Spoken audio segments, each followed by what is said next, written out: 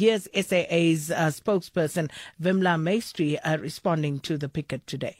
South African Airways has consulted widely with all stakeholders, including unionized and non-unionized employees.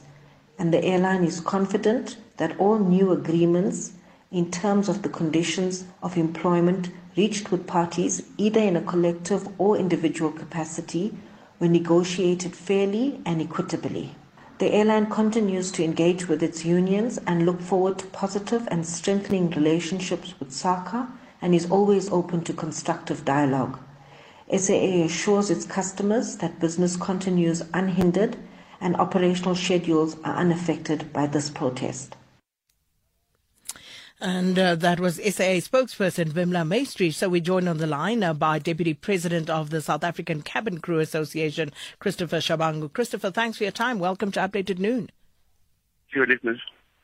Christopher, you heard there from the SAA spokesperson saying that all contracts were negotiated fairly and equitably. And it's hardly been a month since SAA has taken to the skies again. What happened? Well, the question would be, Sakina, they've negotiated those conditions with who? That's the biggest question that needs to be asked. Maybe that's what she needed to answer, with who. Well, I'm saying this because we've been coming to the media telling the South African people that South African Airways, the new executive of South African Airways, is refusing to speak to Labour. And unfortunately, this is obviously having a negative impact to all the workers at SAA.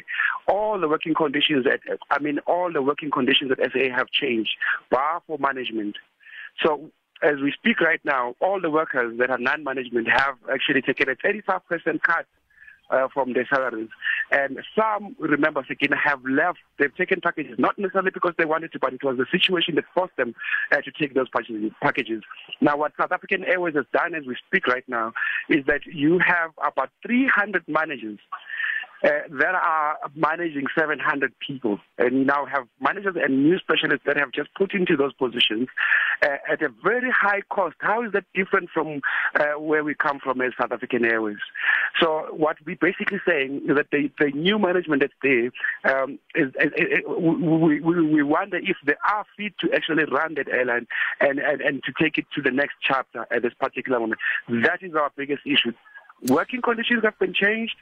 Salaries have been cut. As I speak to you, there is no worker with any benefit at SAA as we speak right now. So that's the reason why we've been picketing right now. Quite a few things here. Firstly, when you speak about the working conditions and contracts, I would imagine, were signed. So under which conditions were those concluded? So this is what happened, if we were to remember. SAA gave an ultimatum to the workers and saying, either you sign this contract or you come back. We protested as unions and said, no, they need to be negotiated. However, SAA then went to individual workers and said, if you want your job back, you have to sign this contract. And as unions at the time, obviously, we cannot say people shouldn't. They did, and they signed it, and then they find themselves in this situation. But we continue to fight for the workers. But they were unfairly signed. Basically, they were coerced to sign those contracts. And they do understand it. And we also as unions understand that they had to do whatever they had to do because we're dealing with people. Now, Sakina, the sad part about this whole thing, this is family, men and women that are running around, jumping in the sun for just fair working conditions. It cannot be accepted. What we were hoping for a management that is going to be understanding where South African Airways come from. In other words, cut those contracts that are making no sense, cut those contracts that are costing the airline so much money, because SAA was viable. The only thing that was bringing it down was the management that was running it and the contracts that they had. What they come back and do exactly the same. They come back and do exactly the same now. What they've done instead is that they have fired workers. They have let people take VSPs so that management can actually raise. As I speak to you, every person in management has gotten a raise. So this is what they have said. They have said they have benchmarked the workers, the lower paid workers at SAA. They have benchmarked them with Mango Airlines. And then they have decided to benchmark management nationally, if I were to put it, or internationally for that matter. So meaning that they have to bump up their salaries. So basically they fired workers so that they can actually pay themselves more. So With regard to the allegation that you make about the 300 managers basically overseeing 700 workers, do you have that on paper for us? Is that as a matter of fact? Okay, that is a matter of fact, Sakina. That is a matter of fact. It's there.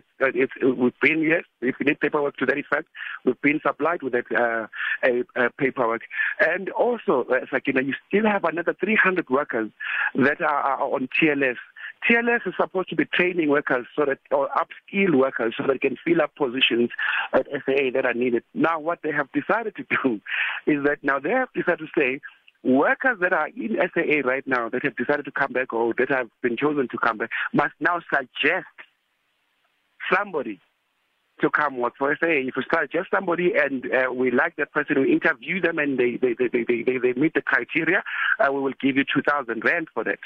So now we're asking a very simple question. Why would we even go do that when you know you have people that are sitting at work that you have put on TLS, 300 of them, that you're supposed to upskill and you haven't even started upskilling those people? Instead of getting from those people and bringing them back to the airline, instead you want to just make people suggest other people. It doesn't make any sense. Then it begs the question, are the people that are there, be it that they are interim, are they able to run that airline? Sakina, I have never met the SAA CEO. He refuses to meet labor. For what purpose? Why are you refusing to meet the labor? Because we can sit with you and talk and then we understand what needs to be happening. Because people are not enjoying running around and enjoying outside the airline. They just want to work for their families. But we don't know. I have never met the CEO of SAA, by the way, just say. Well, we're going to park it there for the time being. And, of course, we will come back to this particular matter and look into what needs to be done and how we can take this further. But please, if you can just get back to us there, then Mr. Shabangu would love to see those the documents that you said you have looking at the management structure and the like. Right, that was Christopher Shabangu, the Deputy President of the South African Cabin Crew Association.